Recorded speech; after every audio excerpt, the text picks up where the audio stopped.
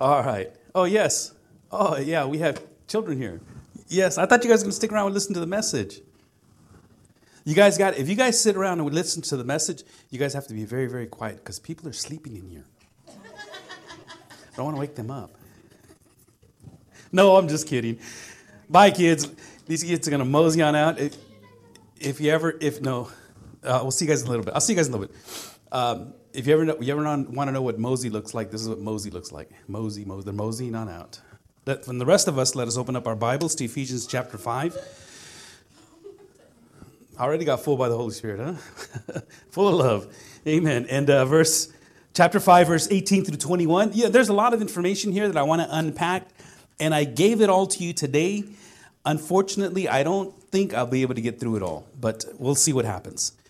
Because when we're coming to a Spirit-filled church, now there's a few things that you need to know. This is our title for today, a Spirit-filled church. And Paul's already been talking to us about how to walk in the Spirit. And when he says walk in the Spirit, he's basically saying be a Spirit-filled individual. And when I say church, or whenever you hear the word church, most people refer to the building as a church. And you know that this is the church building. It's the church sanctuary. It's the church grounds. And so we might at times even say, I'm going to church. I'm going to the church. Or I'm going, we'll meet at the church. And what you're basically saying is because the word church comes from the Greek word ekklesia. And ekklesia, ek, means out or called out. Those that are called out of the world or called out of this culture.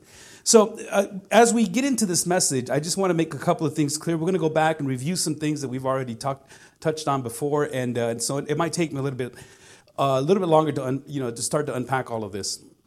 But the church being Spirit-filled, when you hear me say the church, you are the church. Okay, every individual is the church. You are the one that is called out. And when we come together in a gathering, we are the church gathering, or those that have gathered together. And together, we are the church. But each one of you is the church, and then together we are the body of Christ, the church.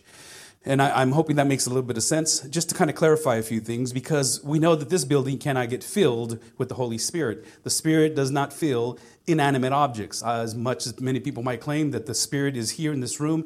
If He's here, He's in your heart, He's in your life. If you're redeemed, and if you can sing as never before, it's because you have the Spirit of God within you. So we're going to go over that today, and this is what Paul is talking about. There's a few things he wants to show us. And so he's already started in chapter 4, verse 1. He says, walk worthy of the call that you have received. He wants us to walk worthy. In chapter 5, verse 1, he says, be imitators of God. And so this is what he's been leading up to. And after this verse 18, by the way, nothing else in the Bible will make sense. Nothing else in the Bible can you do if verse 18 was not in there. Otherwise, if verse 18 was not in Scripture, in the Bible, nothing else could be accomplished. Because you need the indwelling, the power, and the filling of the Holy Spirit. Unfortunately, for a lot of people, they have a misconception of what that means. So we're going to try to clarify that today, according to what the Bible says. And we're going to go over a few things on how it is that we are to be, what it looks like. What does a Spirit-filled church look like? What does a Spirit-filled individual look like? So before we do that, let's go to the Lord in prayer. I'm going to ask for any prayer requests or petitions that you may have. And if you want to go ahead and just lift those up right now, I'd like to pray for you. Yes, James. I would like to pray for my sister, Ramona Silva. Okay. No, it's okay. Go ahead. She's been missing for a while. She's been missing for about a month. Okay. Well, we pray that she has recovered safely. Ramona recovered safely, yes, and found, I should say, more than anything else. All right. All right, anybody else? Yes, Martha.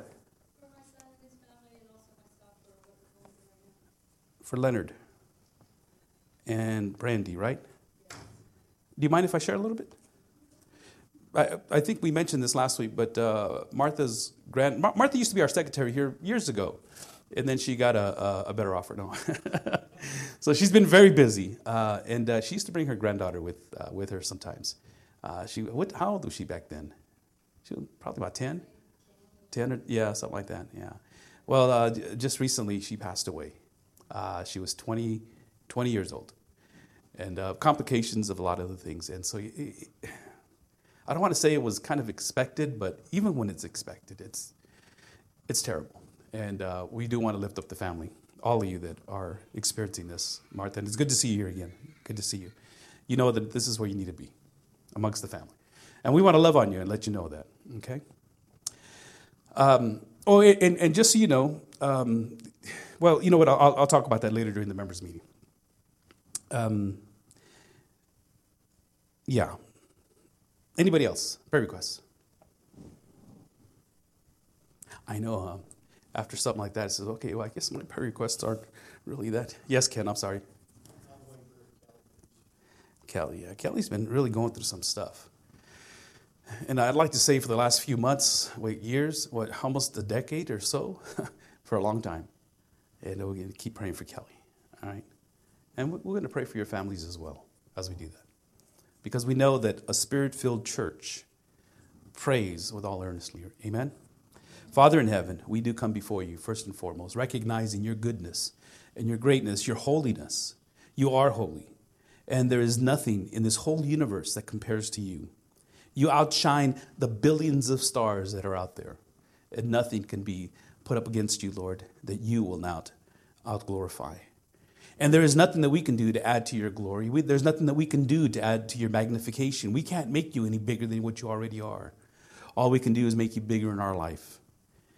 And we can proclaim your goodness to others because of what you've done for us, the salvation that we share, the redemption, and the cost that it cost you to have us saved.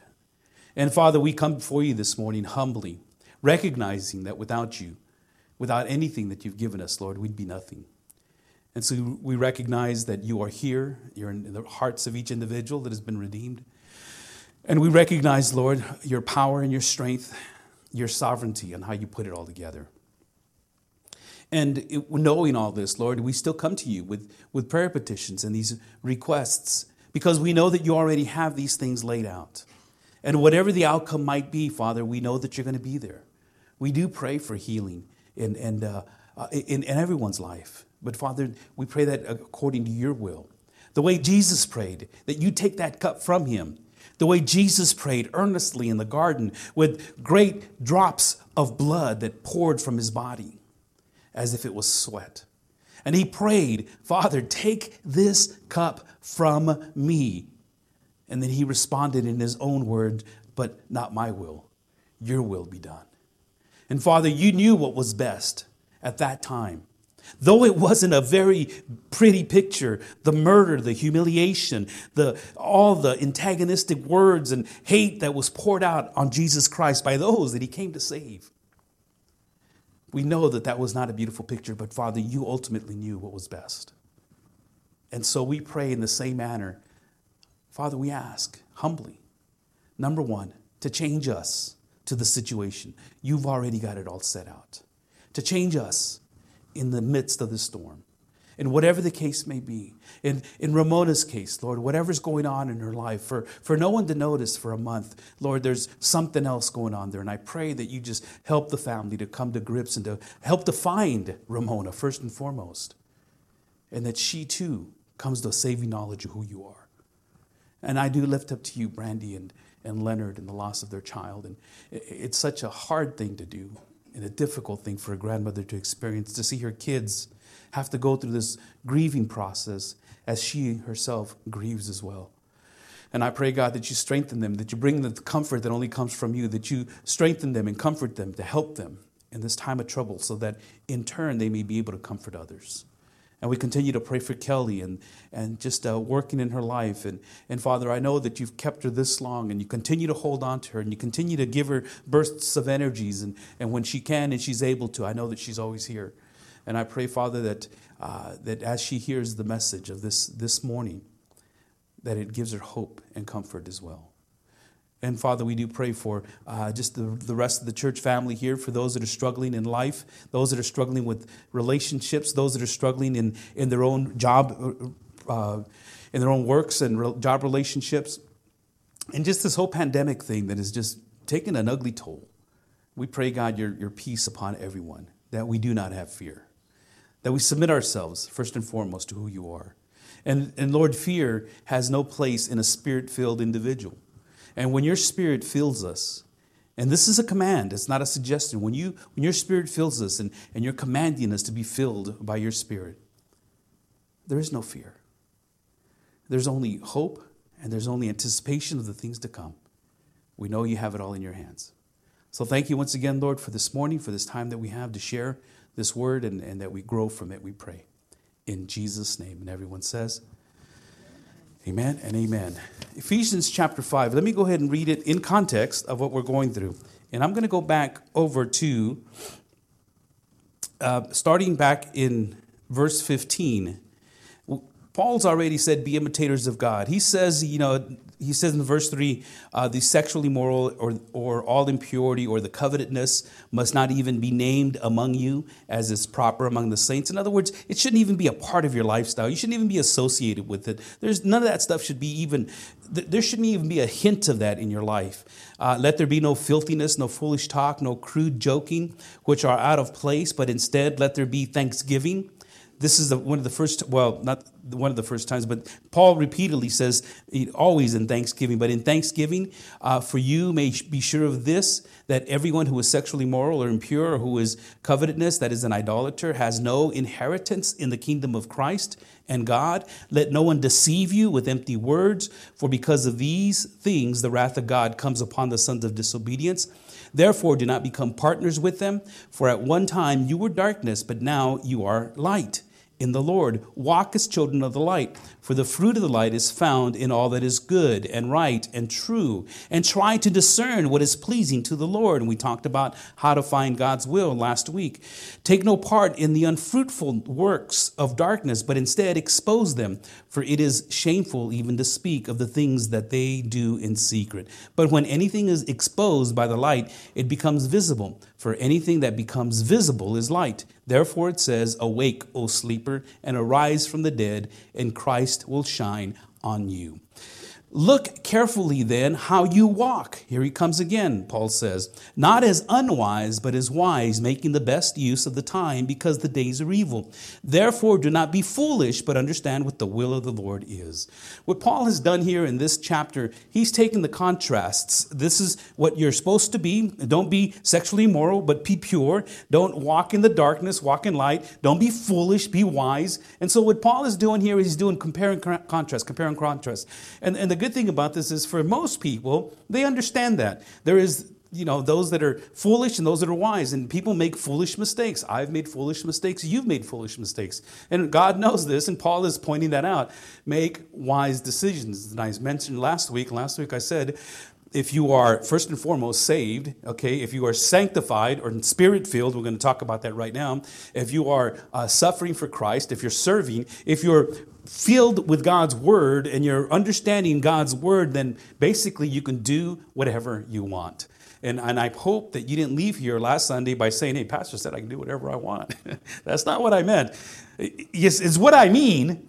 But you can do whatever you want and to find God's will, because everybody's looking for God's will. They want to know God's will. They want to understand God's will. And basically God says, I just want you, first of all, to be saved. I want you to be spirit-filled. I want you to be sanctified. In other words, growing, developing, getting all that crud out of your life and putting in the Holy Spirit. I want you to be involved in God's word, in his ministry. And when you're doing all that, when you're serving, when you're suffering for Christ, not suffering because of your own or my own stupidity, because of dumb things that I've done, I'm going to jail or whatever the case may be because of a ticket or disobeying the law, whatever the case may be.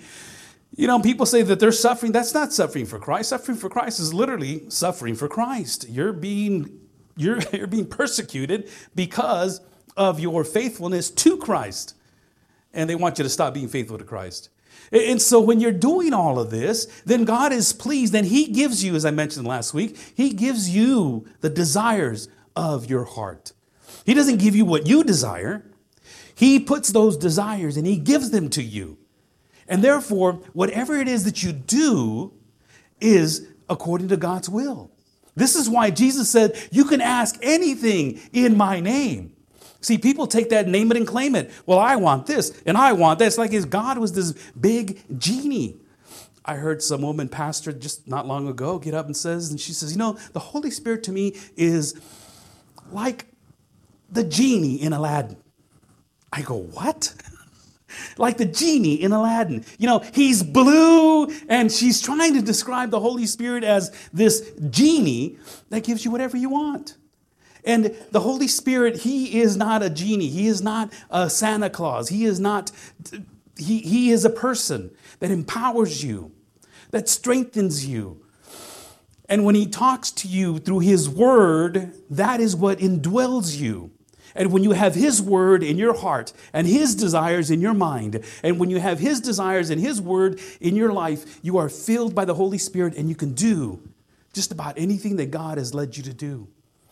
You don't ask God. I don't pray, God, open this door. God, open that door. God, if you don't want me to go through that door, close it. Oh, there I go. I guess God wanted me to go through that door, so I just walk right through it. That's not how prayer works in the Bible.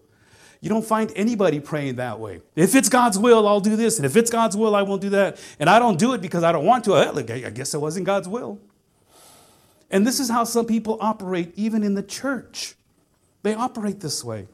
It reminds me of a story of this atheist that got up and said, if there's really, and he's a professor and he's talking to these students and he's telling them, says, if there really is a God, he would knock me off this stool. Come on, God, if you really do exist, knock me off my chair. And he closes his eyes and all of a sudden, boom, he falls out, he's knocked out and he wakes up and there's a Marine standing over him and says, well, God was busy, so he sent me. Okay, it doesn't work that way. A believer, a genuine redeemed believer, understands that the Word of God is the most important thing. Not my experience, not revelation, not anything else that dreams and visions that people have. People are going with dreams and visions and all these various types of mystical things.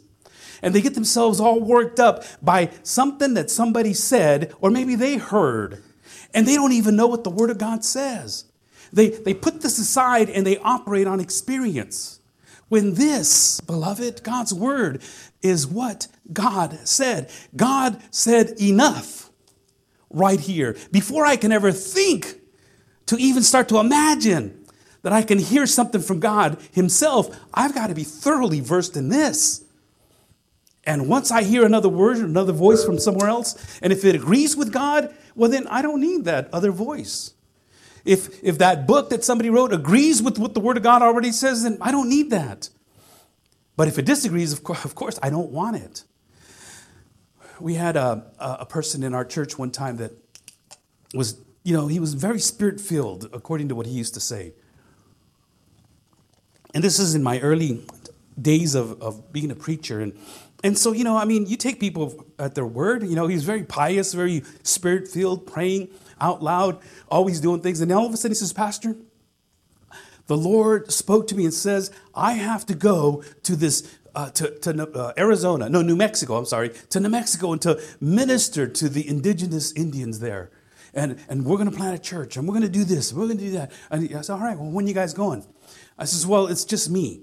No, but what about your wife? Well, God didn't call her. She don't want to go. But he called me, so I got to go. I said, well, God doesn't work that way. He says that the both of you are to work together. You work together. Your wife is supposed to submit to you, and you need to be the head of your wife. And God doesn't send one without the other. He sends you both. Well, not this time, God, he wants me, and I tried talking to him about that. And of course, I didn't know a whole lot at that time. And I understood that the Spirit was talking about it. I says, this is incongruent. So eventually the gentleman takes off and he goes and plants churches in New Mexico. And he got caught up in gambling and drugs and alcohol. And by the time you know it, this guy's all drug out. And I asked him, he went back to his old stuff. When you are listening to voices that don't agree with God's word, they always lead you astray. And so we talked about that. Look then carefully how you walk, making the best use of your time. Therefore, do not be foolish, but understand what the will of the Lord is. And then in verses 18 through 21, he says, and do not get drunk with wine, okay? For that is debauchery, but be filled with the Spirit, addressing one another in psalms and hymns and spiritual songs, and singing and making melody to the Lord with your heart, giving thanks always and for everything to God the Father in the name of our Lord Jesus Christ, submitting to one another out of reverence. I don't know. I get excited when I sing, and I'm not a professional by any means of the way.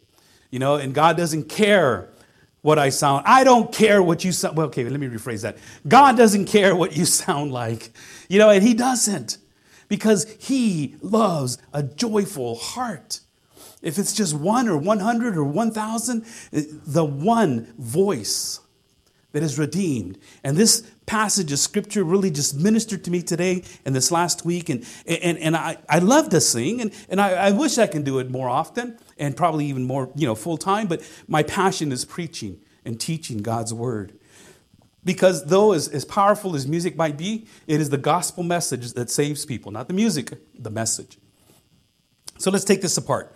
Number one, a spirit-filled church, a spirit-filled individual is controlled by the Holy Spirit. Is controlled by the Holy Spirit. This verse introduces one of the most crucial texts relating to Christian living. You have to be controlled by the Holy Spirit. You can't do anything else unless you are controlled by the Holy Spirit. You have to be filled by the Holy Spirit. You have to walk in the Spirit in order to do what God's called you to do. Otherwise, you're doing it on your own strength and power. And so he starts off again, compare and contrast. Don't get drunk, be filled. Don't be filled with wine, be filled with the Spirit. Now, one of the things that we have to clarify, first of all, is drinking or not drinking is not of itself a mark and certainly not a measure of spirituality. Because you drink or because you don't drink doesn't mean that you're spiritual or not spiritual, should I say. But spirituality is determined with what we are on the inside. Now, most people, especially good-meaning Christians, they say, well, the Bible talks about drinking. It talks about wine, and it talks about being happy and all those things that take place. And the desire for genuine happiness is given by God. God wants you to be happy. He says, I want to give you life in all its abundance, is what Jesus Christ said. And so we find verses like in Ecclesiastes, there's a time to laugh and there's a time to cry. Proverbs says the joyful heart is good medicine. David proclaimed that the presence of God is in the presence of fullness and of joy. And so the Apostle John wrote in his first letter not to teach and admonish fellow believers, but that his own joy may be made complete. Jesus Christ wanted his joy to make you complete. So when you add the mixture of wine and all those things to the process of enjoying life, you can find plenty of verses to where it says, the Bible talks about it, and so it should be okay. And so that's one way of looking at it, and that's how many people look at it. Nonetheless, Scripture always condemns drunkenness. Drunkenness is a sin. Being drunk to the point of just falling over, losing your faculties and saying whatever you want and being controlled by this wine or whiskey or whatever it is, being controlled by it, that is the sin that a lot of people have. And it's a pitfall and a downfall for many people, for many cities, for many countries, for many governments. Many people have done stupid things while they were drunk, said stupid things. IR1, I said many things. I've done many things. Thank God I'm no longer there. Drunkenness has many degrees, and one of the things that it does is it interrupts your normal functions as a believer. And both the Old Testament and New Testament, they talk about drunkenness and they talk about not being drunk. Shortly after the flood, Noah became drunk and acted shamelessly. I don't know if you know this or read this before, but he got so drunk, he laid out, and the Bible says he laid out naked, and his son went in there and laughed at him. Hey, Dad's all naked in there. He's all drunk and passed out. His other brothers came in and says, hey, this is not right. They walked in backwards and they covered him because they didn't want to see their father exposed. And so even though it was done, somebody said to me a while back, they said, the Bible is weird. And I go, well, what do you mean? I mean, it's just all this stuff that goes on in there, that the Bible says that they did this and they did that. And I go, yeah, the Bible is very, very transparent. It shows man's wickedness and sin. It shows people for who they are. And it doesn't hide anything. And it showed David dancing naked. It showed David, having an affair with Bathsheba. It just goes on and on and on. But the book of Proverbs has many warnings about drinking. And one of the verses that's in your outline, and I'm going to share some other ones with you that are not in there, and hopefully they'll come up. And it says, verse 23 of Proverbs, it says, "Hear, my son, and be wise, and direct your heart in the way. Be not among drunkards or among gluttonous eaters of meat, for the drunkard and the glutton will come to poverty, and slumber will clothe them with rags." You see, it's not just drunkenness that's a sin, but also gluttony. And gluttony basically is just eating and gorging yourself, and I want more. And that's part of our problem in the United States. And we think, I'm okay, at least I'm not getting drunk. Well, the Bible says that they both are a sin.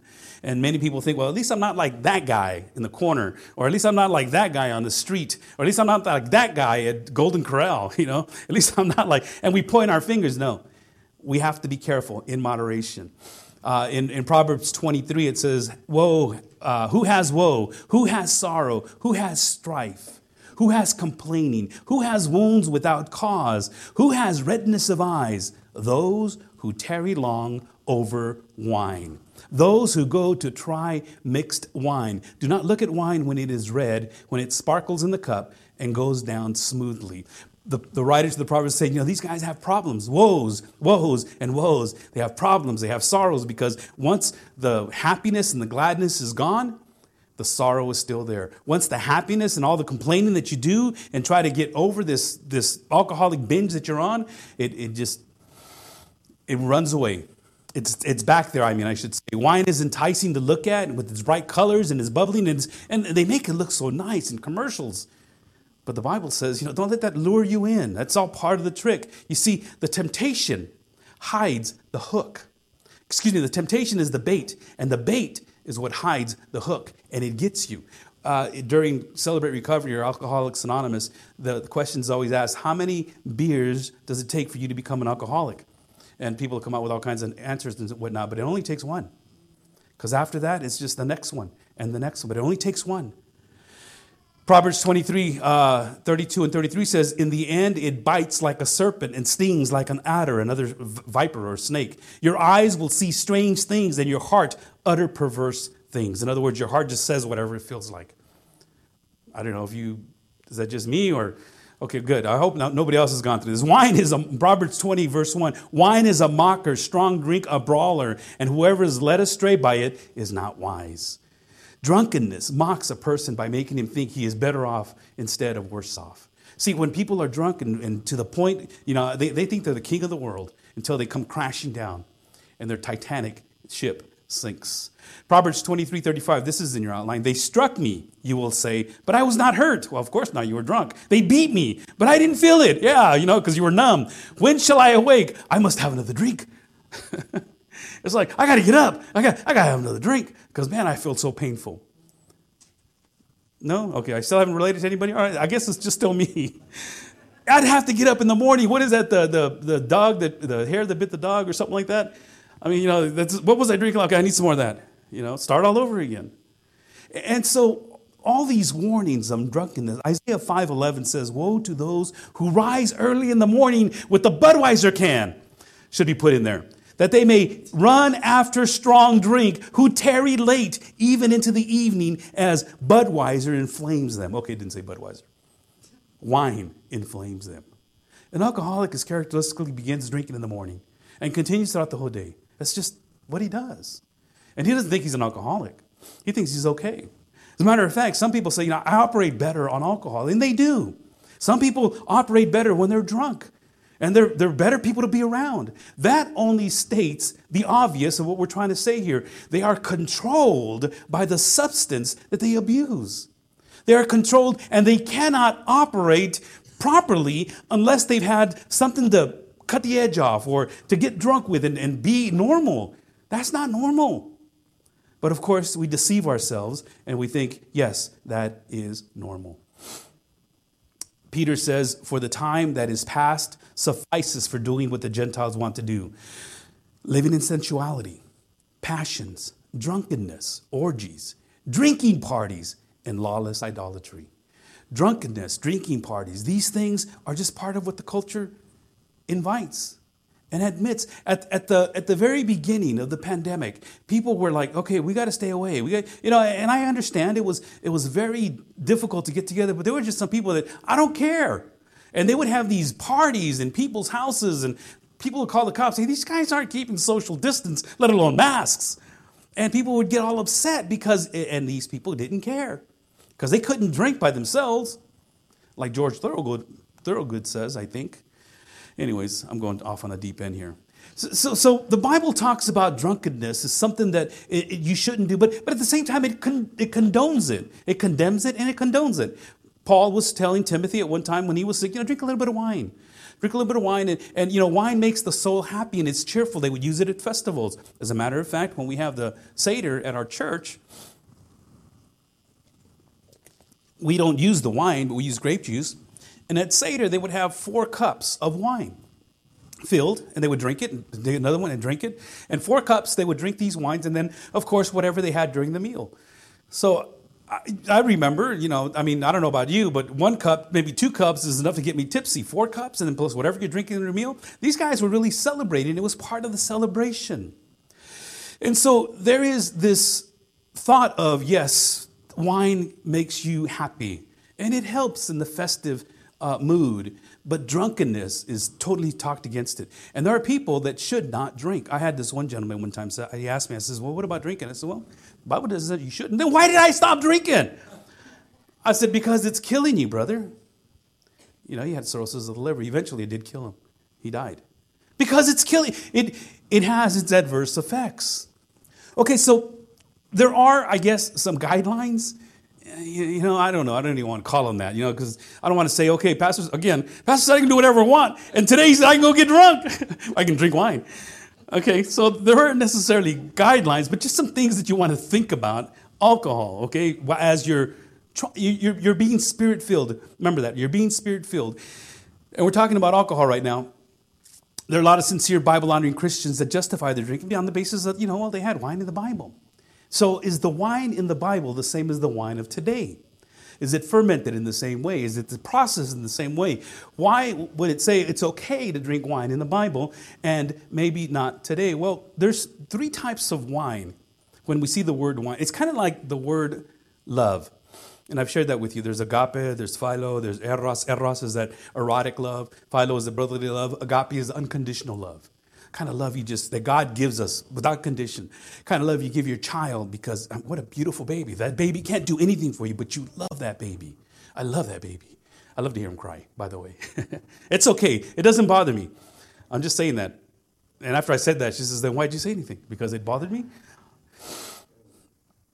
One kind of wine in the Old Testament, in the New Testament, is sakira. And I think they got sake from this word, sakira in Greek, and shikar in Hebrew. And it's usually translated strong drink because of its high alcohol content level. And it was quick to intoxicate those who drank it. And that's talked about in the Bible as far as some kind of wine. But they call it wine and not the strong. And sometimes it's called strong drink. A second kind of wine is gleukos. Gleukos, where we get our word glucose from, sugar. It was a sweet wine. It's the wine that the apostles were accused of drinking in the morning when they started to preach and they started to speak in tongues. And all of a sudden people said, those guys are drunk on new wine. Gleukos. And Paul says, it's not even happy hour yet. Come on, it's only 9 o'clock in the morning. How can we're not drunk. What are you talking about? And so that's the kind of another wine. And then the third kind of wine is the wine that mainly is talked about in the New Testament and in the Old Testament. And it's the word for wine is called yayin in Hebrew, but in Greek it's oinos. Oinos. Yayin and oinos. And oinos is the wine that Jesus turned the water into oinos. And oinos, or yayin, yayin in Hebrew is this bubbling effect that happened. It's not because the wine is bubbling like champagne, but because of what they would do, the process that it would take to get the wine to the yayin, or the oinos state. Oinos was made by grapes, and grapes, what it was done, it was crushed, and instead of letting it ferment and turn into sakira, and instead of letting it ferment, what they would do was they would boil it, and boil all the fermentation out of it, boil all the impurities out of it, and they would boil it down to a paste, almost like a jam. And this oinos they would use, sometimes they would use it on their bread. It was kind of, it had a weird taste to it. But what they would do is they would take that oinos and get a little bit, maybe 1-to-10 ratio, maybe sometimes even 1-to-20 ratio, and mix it up. Kind of like a paste or a concentrated type of juice that you would buy in these big old gallons, that you use at home. And you pour a little bit and a lot of water. And that's the oinos, that's the wine. It had no alcohol in it, very little, if any, if any at all. That's the wine that was presented at the wedding with Jesus Christ. That's the wine that is talked about most of the time, because the water in the New Testament system was very bad and filled with all kinds of different types of things. And so what they would do is they would take this oinos and it would use it as like in a medicinal sense and put it in the water, and it would purify the water and it would clear it up. Plus it would give it a pleasant taste. And so when you start thinking about the wine that is not fermented and the common use of the New Testament oinos and how they used it, you start to realize, okay, so it wasn't really the type of wine that I'm thinking about. It wasn't a margarita. There's no margaritas in the Bible, guys. Okay? It wasn't Boone's Farm, or what was that, Mad Dog 2020. I'm really going back now. It wasn't Ripple, Okay, stop it. And so one of the first questions to ask, was the wine of the New Testament, Old Testament the same as it is today? Definitely not. I mean, there was that type of wine. And it's still, either one you can still use. But the wine that was mainly talked about is the wine, the oinos, that didn't have any content level of alcohol. Number 2, was it necessary? Or is it necessary? Is it necessary for me to have wine? Well, some people say, well, yeah, my doctor said I should have a bottle of wine every day. No, it's a glass of wine. Oh, that's right. It's a glass of, you should have a glass of wine once a day because it helps with my blood. Okay, well, if it's necessary for some, because of your blood, your sugar, whatever the case may be. But for the most part, it really isn't necessary. Is it the best choice? Beloved, we have so many different things to drink today. So many different things. And it doesn't have to be a non-alcoholic beer. I know that they have those Aduls and all those other things. Now, how did I know about that? Somebody told me about that. Anyways, I know that there's all these different types of non-alcoholic beverages that you can order and drink, but is it necessary, really? A Diet Coke is just as good, or a Coke or whatever. If you're going to be drinking that kind of stuff, might as well, is it habit forming? Another thing that a Christian should ask himself, is this going to form a habit within me? And if you know anything about alcohol, it is habit forming. It's very good. As a matter of fact, people wake up hungover and they drink another one to try to get rid of that. And it just creates this cycle that I was there. And we tried everything. And it is habit forming. Is it potentially destructive? Well, it is. Follow the science. It'll tear up your liver, your kidneys. Now, I know some people that have drank all their life, nothing's happened to them. I can't explain that one either. So you can make that argument as well. Will it offend another Christian? And now we start getting into a little bit more practical. Is it going to offend somebody if I do this in public? Is this something that I have to do as I hide because I know that if somebody else sees me or even looks at me, it's going to just offend them? Is it going to offend somebody? Don't worry about offending God. God's already offended at our sin every day. I remember I came to a birthday party years ago, and people say, hey, how you doing? All right, man. And the conversation just gets all of a sudden started. Most of the time, it gets steered to the point of, so what do you do? I said, well, I pastor a church. Oh, brethren, as they have their beer in their hand, how art thou? Thou art doing well, I believe, presumed. Amen. It's just all of it. You're not offending me. You might be offending God, but you're not offending me. And is it going to offend other Christians? And, instinctively, if you're a genuine believer, you know that it offends. Will it harm my Christian testimony? Will it? It will. Is it the right thing to do? Is it right? Well, again, you can make the argument for or against. And let me ask you the last question. Can I do it before others and before God in total faith and confidence that this is right? If you have no confidence within your heart and you know that with all that I just said, and if you still think it's right, then and you have total confidence before God, and you really think that God says it's okay, then drink it like water. Now, once I've said that, here's the thing. This is not what Paul is talking about. What? Paul is not talking about this moral dilemma that you're involved in. Paul is not talking about the things that are going on in the culture. What Paul is talking about, and what he's trying to get across, is that during the time of the Ephesians, and I've shared this with you sometimes, they had this god named Dionysius. Dionysius was supposedly the ruler of the world, that the mother, and you can see the parallels to this. You know, it's a Greek god of Jupiter and of the Romans, and it was this whole thing of how Zeus, either Jupiter or Zeus, whoever, you know, the Greeks, Jupiter, Zeus, the Romans, it's the same god, and there's been variations of it in other cultures.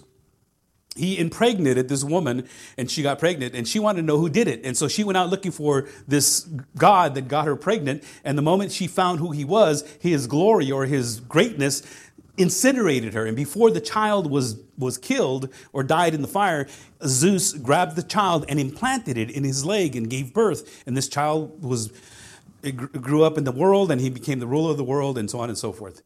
And this god, Dionysius, this god was worshipped by the Romans as the ruler of the world. He was worshipped in such a sense where you would go to these temples and have a good time. There would be prostitutes, temple prostitutes, to be able to have sex with them so that your lands can be fertilized, as you would have these orgies and these sexual encounters with these women, these priestesses is what they were called. And they would do this all in the drunken stupor of wine.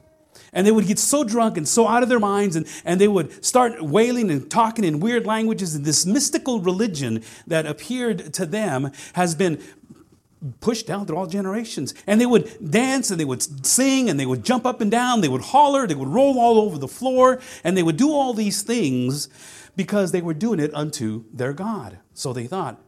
And so this drunkenness was some of the things that they would take with them, as far as also maybe a temple prostitute or two, to take them to their house. Say, hey, honey, we're going to have good lands because look what I brought home. I brought home a bunch of wine, and we're going to have fun. And they would do this in front of their own shrines at their homes, and they would continuously get drunk and worship their God.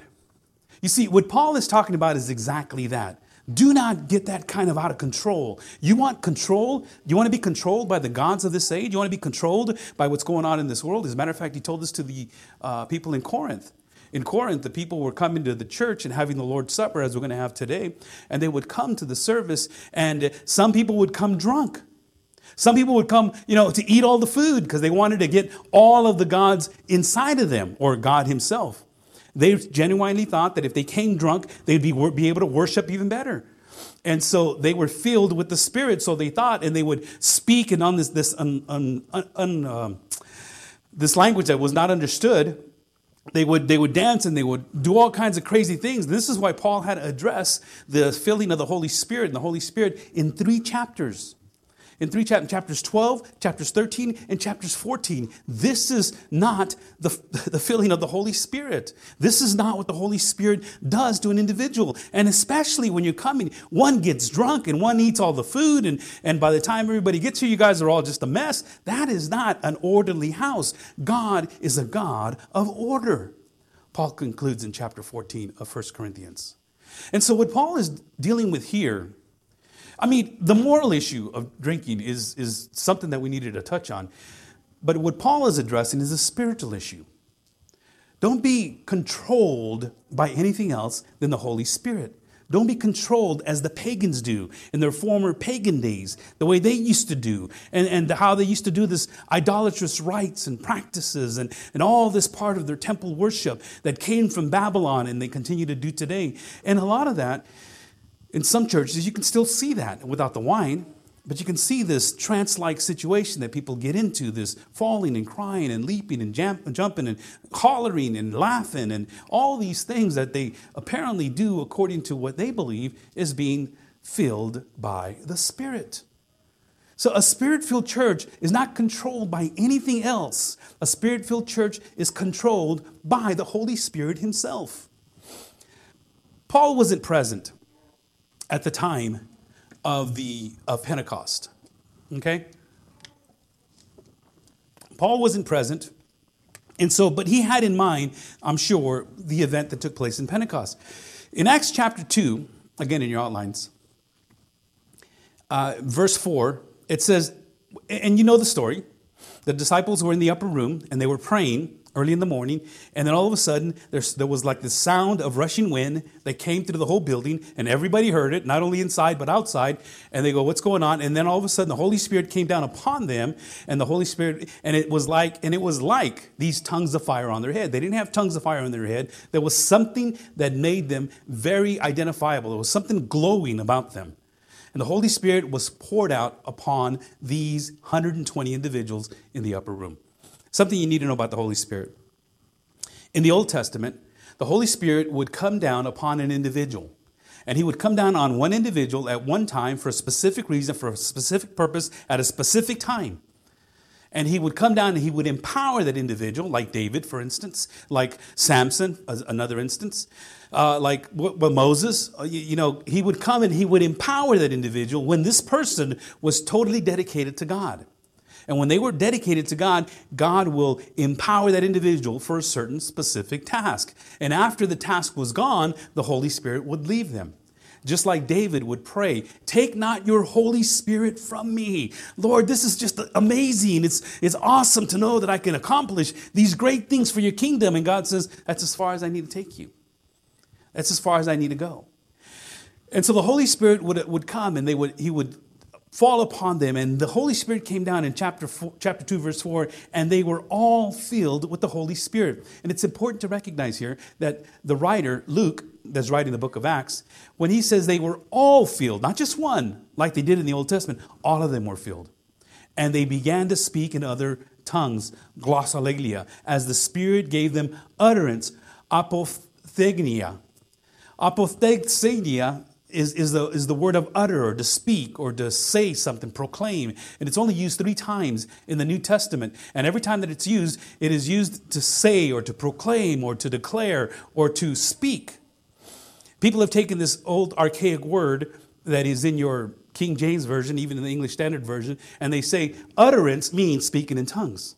Utterance means all this gibberish that we speak. All this gibberish that is going on, that's what utterance is.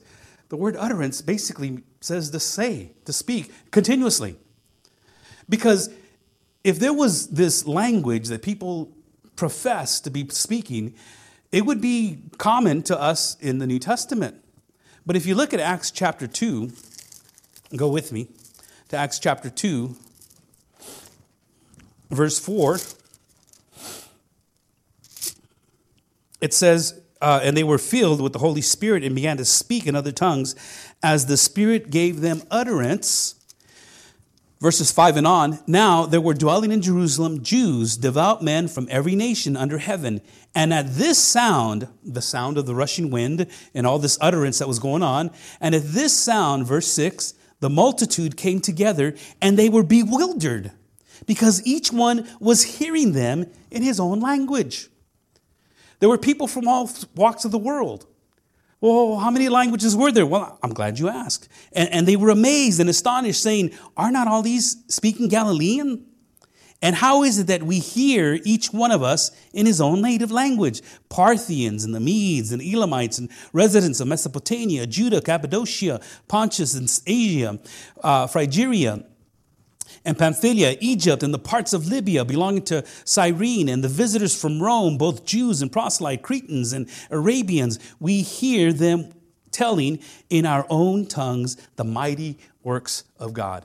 How many? 16, if you want to count them. 16 different languages that is posted in the New Testament, and not one of them was a language unintelligible. Not one of them was a language that was not understood. They understood what was being proclaimed. What was being proclaimed? The mighty works of God. And the Holy Spirit gave them the ability to speak to a person that didn't know about Jesus Christ in their native language. Now, I don't know exactly how that happened. The Bible says here that they heard while they spoke. Did their language get transferred or transposed in the process of the speaking of it, or did it get transferred or transposed in their hearing as they were listening to it? And was it transformed in such a way? And so the whole utterance part was the speaking and continuous, and they continued to speak. Whoa, how am I doing this? Well, the Holy Spirit gave them power. And it continued.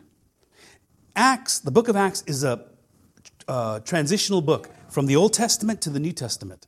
Now, we've gone over this quite a bit, and I'm just kind of giving you the cliff notes right now. But in the New Testament, all of a sudden, they are now no longer Jewish by religion. They are now something else.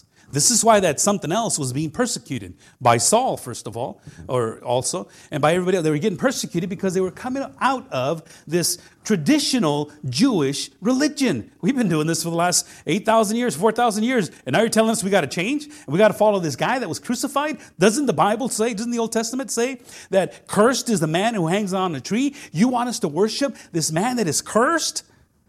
Come on. You got to understand that these guys had a valid point. And they had a valid point because God is one. Shema Yisrael, Adonai Eloheinu, Adonai Ahad. Hear, O Israel, the Lord our God, the Lord is one. Just one. Now you're telling us he's two. And so you got to understand this is not right. They were upset, they were mad, and that's why they wanted to kill these guys. And so as they went through the New Testament proclaiming, they come across people that didn't understand in their language. The Holy Spirit gave them the ability to speak that. And when they heard, they were saved. As many as were appointed to hear the gospel were saved. And they received the Holy Spirit as well. And they were able to speak in an unintelligible language, a language that they can share with somebody else. And they went to the next set of group, the group of people, the disciples of John. Did you receive the Holy Spirit? No. Well, they prayed for them, laid their hands on them, and they received the gift of the power of the Holy Spirit. And they were filled with the Holy Spirit. Don't say how many of them, but there was a few of them. And they were given the same ability. You see, beloved, it transitions in the New Testament. Something miraculous had to happen in order for people to understand that God was at work here. This filling of the Holy Spirit, is not a feeling. As a matter of fact, and we're going to get into this next week, more so, it's not something that you feel. What the Bible does is, and shows us in 1 Corinthians, Paul says that you have been baptized into the body of Christ. People have misread that and preached it and taught it, that you get baptized by the Holy Spirit. You don't get baptized by the Holy Spirit. You get indwelt. You are to be filled. The moment you become a Christian, the moment you cross over the line, the moment you commit your life to Christ, the moment that you say, yes, Lord, I'm a sinner. I have sinned and I have gravely offended you. And I no longer want to walk that way. The Holy Spirit takes residence in your life. And He baptizes you into the church, the body of Christ. For really, to be honest with you, that's not a feeling. That's a practical stance. That's a positional stance. That is what you are. You are positionally now in the body of Christ. Just like when you came into this church building through that door, you didn't feel anything because you came in and you're sitting down. And, some of you probably are hungry, tired, whatever the case may be. But the Holy Spirit didn't do anything to the individuals as far as this ecstatic feeling as some people go out and proclaiming it. And they say that's the manifestation of the Spirit. No, it's not. It's a manifestation of some spirit. I really don't know what spirit, but that's not the Holy Spirit. The Holy Spirit places you positionally forever into the body of Christ. He baptizes you into. He sets you and baptized, covered, dipped into, under, all the way in. You are now indwelt by the Holy Spirit. The command here is not to get baptized. There is no commandment to get baptized by the Spirit. There is no commandment to get indwelt by the Holy Spirit. There is no commandment to get sealed. There is no commandment to get regenerated. The only commandment that God has given us is to be filled by the Holy Spirit. And I want to share that with you because being filled by the Holy Spirit is the same as being filled by the Word of God. Let me just share this very quickly and then we're going to conclude here. Going back to Ephesians chapter 5, where I left off at. Giving thanks always for everyone. Well, let me go back one more. Addressing everyone, addressing one another in psalms and in hymns and spiritual songs, singing and making melody to the Lord with your hearts, giving thanks always for everything to God the Father in the name of our Lord Jesus Christ, submitting to one another out of reverence for Christ. Wives, submit to your husbands as to the Lord, for the husband is the head of the church. And then it goes on to say, husbands, love your wives. And then it says in chapter 6, verse 1, children, obey your parents. We're going to get into this. This part right here, beloved, this part right here cannot be done and is not done in some churches because you need the power of the Holy Spirit. I remember one day I preached this message and a woman came up to me and she says, you know what? That part of the Bible, I ripped it out. I tore it out of the Bible. I ain't submitting to no man. Well, you're not understanding what the Holy Spirit is trying to teach you. Let me have you go to Colossians. Colossians is a couple of books to the right. It's Philippians and then Colossians.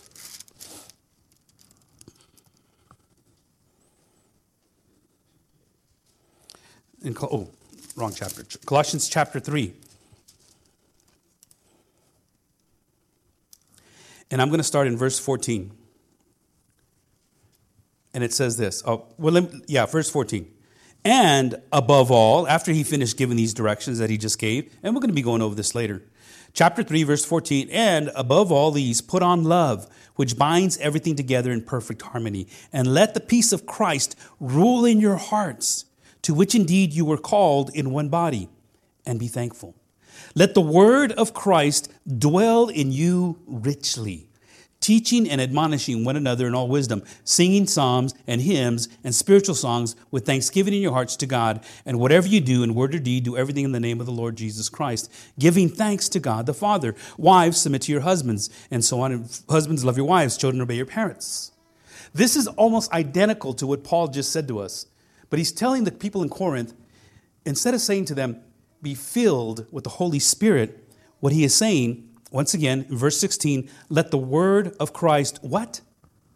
Dwell in you richly. The Holy Spirit, the word of Christ, dwells within the individual. I'm going to go back to what I started off with. This document, beloved, is the most important document in your life. When you understand it, when you study it, when you read it, when you memorize it, when you play it over in your mind, the Holy Spirit is dwelling within you. And it causes you and it helps you to make wise decisions, not foolish decisions. You don't walk in darkness, you walk in light. You don't act like the world, you act like the Word says for God to act like. You see all these comparisons? You're not getting drunk or controlled by anything else. Now, let's just put alcohol off the table for now. You're not getting drunk by anything. You're not being controlled by culture, by what people say or what anything. You're being controlled by the Word of God. When the Word of God dwells within you, the Word of Christ is in you, the Holy Spirit, you are Spirit-filled, and it's not a feeling, it's just a positional statement. And sometimes you'll feel, wow, I can't believe I did that. And when God's Word comes out of your lips to minister to loved ones, and help them understand that you cannot live this life without the indwelling power of the Holy Spirit. This is what Paul is talking about. And so he takes a little bit of time in Ephesians, more than he does in Colossians, but he takes a little bit of time explaining why it's important for husbands to love their wives, why it's important for wives to be responsive. We'll change that word, submit, responsive to their husbands, why it's important for children to obey their parents. Amen? You guys want to bring some kids on that Sunday? Why it's important for the kids, the children, to be obedient. Why it's important for fathers not to exasperate your children. In other words, don't cause things in their life that's going to get them, confused. Do as I say, not as I do. Give me a cigarette. Bring me another beer. You talk about being confused. Wait a minute, you're telling me not to do that, but you're going to do it? Dad, there's somebody at the door. I owe, you know what? That's Jeff from next door. I owe money. Tell him I'm not here. Okay, my dad's not here. All right. And then he comes up to you and he lies to you. Why are you lying to me? You know you shouldn't be lying. Really? Talking about being confused. Exactly. And so when you understand the process with the Holy Spirit is not here to make you feel good and give you goosebumps, give you a zap, boom, you're done. Get a dose of the Holy Ghost and go home hipping and scopping and walk out the door and cussing, yelling at everybody else. That's not what the filling of the Holy Spirit does, beloved. If that's what you believe, you've been misled. The Holy Spirit is here to help you proclaim the Word of God in a language that people can understand. Let me ask you to stand. I told you I wasn't going to get through this.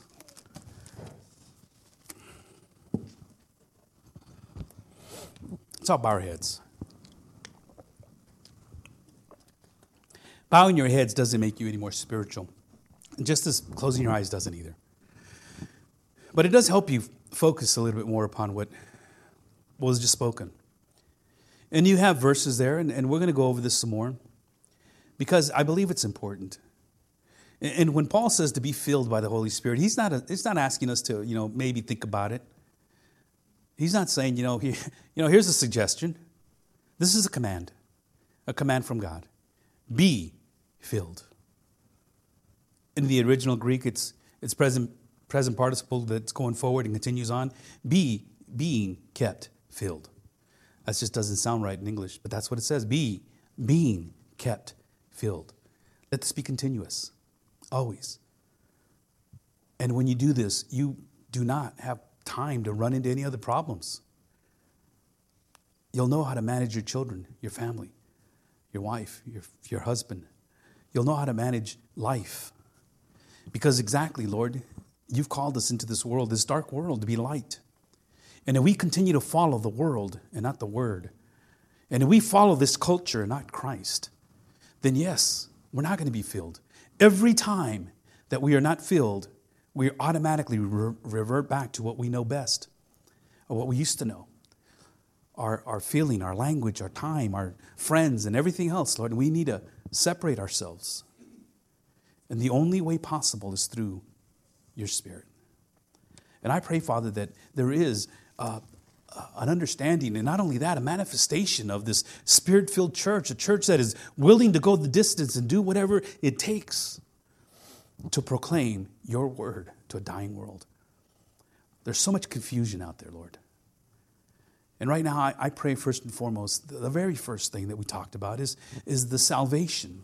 That those that are understanding even more so your word and start to realize that they live in sin, that they repent. That repentance be the first and foremost thing in people's lives. And then allow your Spirit to work within their life. Because repentance is the fruit of salvation.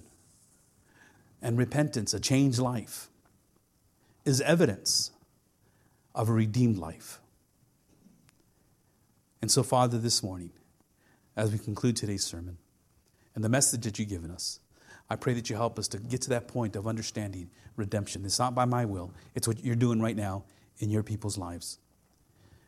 That you are the Redeemer, and we are the responsive ones. And you will hold us responsible. And you will hold us responsible. And so, Father, I pray for redemption. I pray for renouncing. Lord, I pray that you help every person here repent. Plain and simple. There is no knocking on our door. There is no decision I have to raise up my hand. There is no prayer that I have to pray. I just got to turn. There is no special words or magical words that I have to do. I just have to repent. And as I leave this place, every choice that I make from that point forward is based upon your word. And I don't have to know all the Bible to know that being drunk is a sin. I don't have to understand the whole Bible to know that lying is not right. Or living a promiscuous life.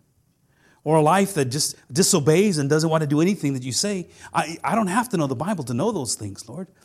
I don't have to know the whole Bible to know that cussing and yelling and screaming at people is not right. I just have to repent.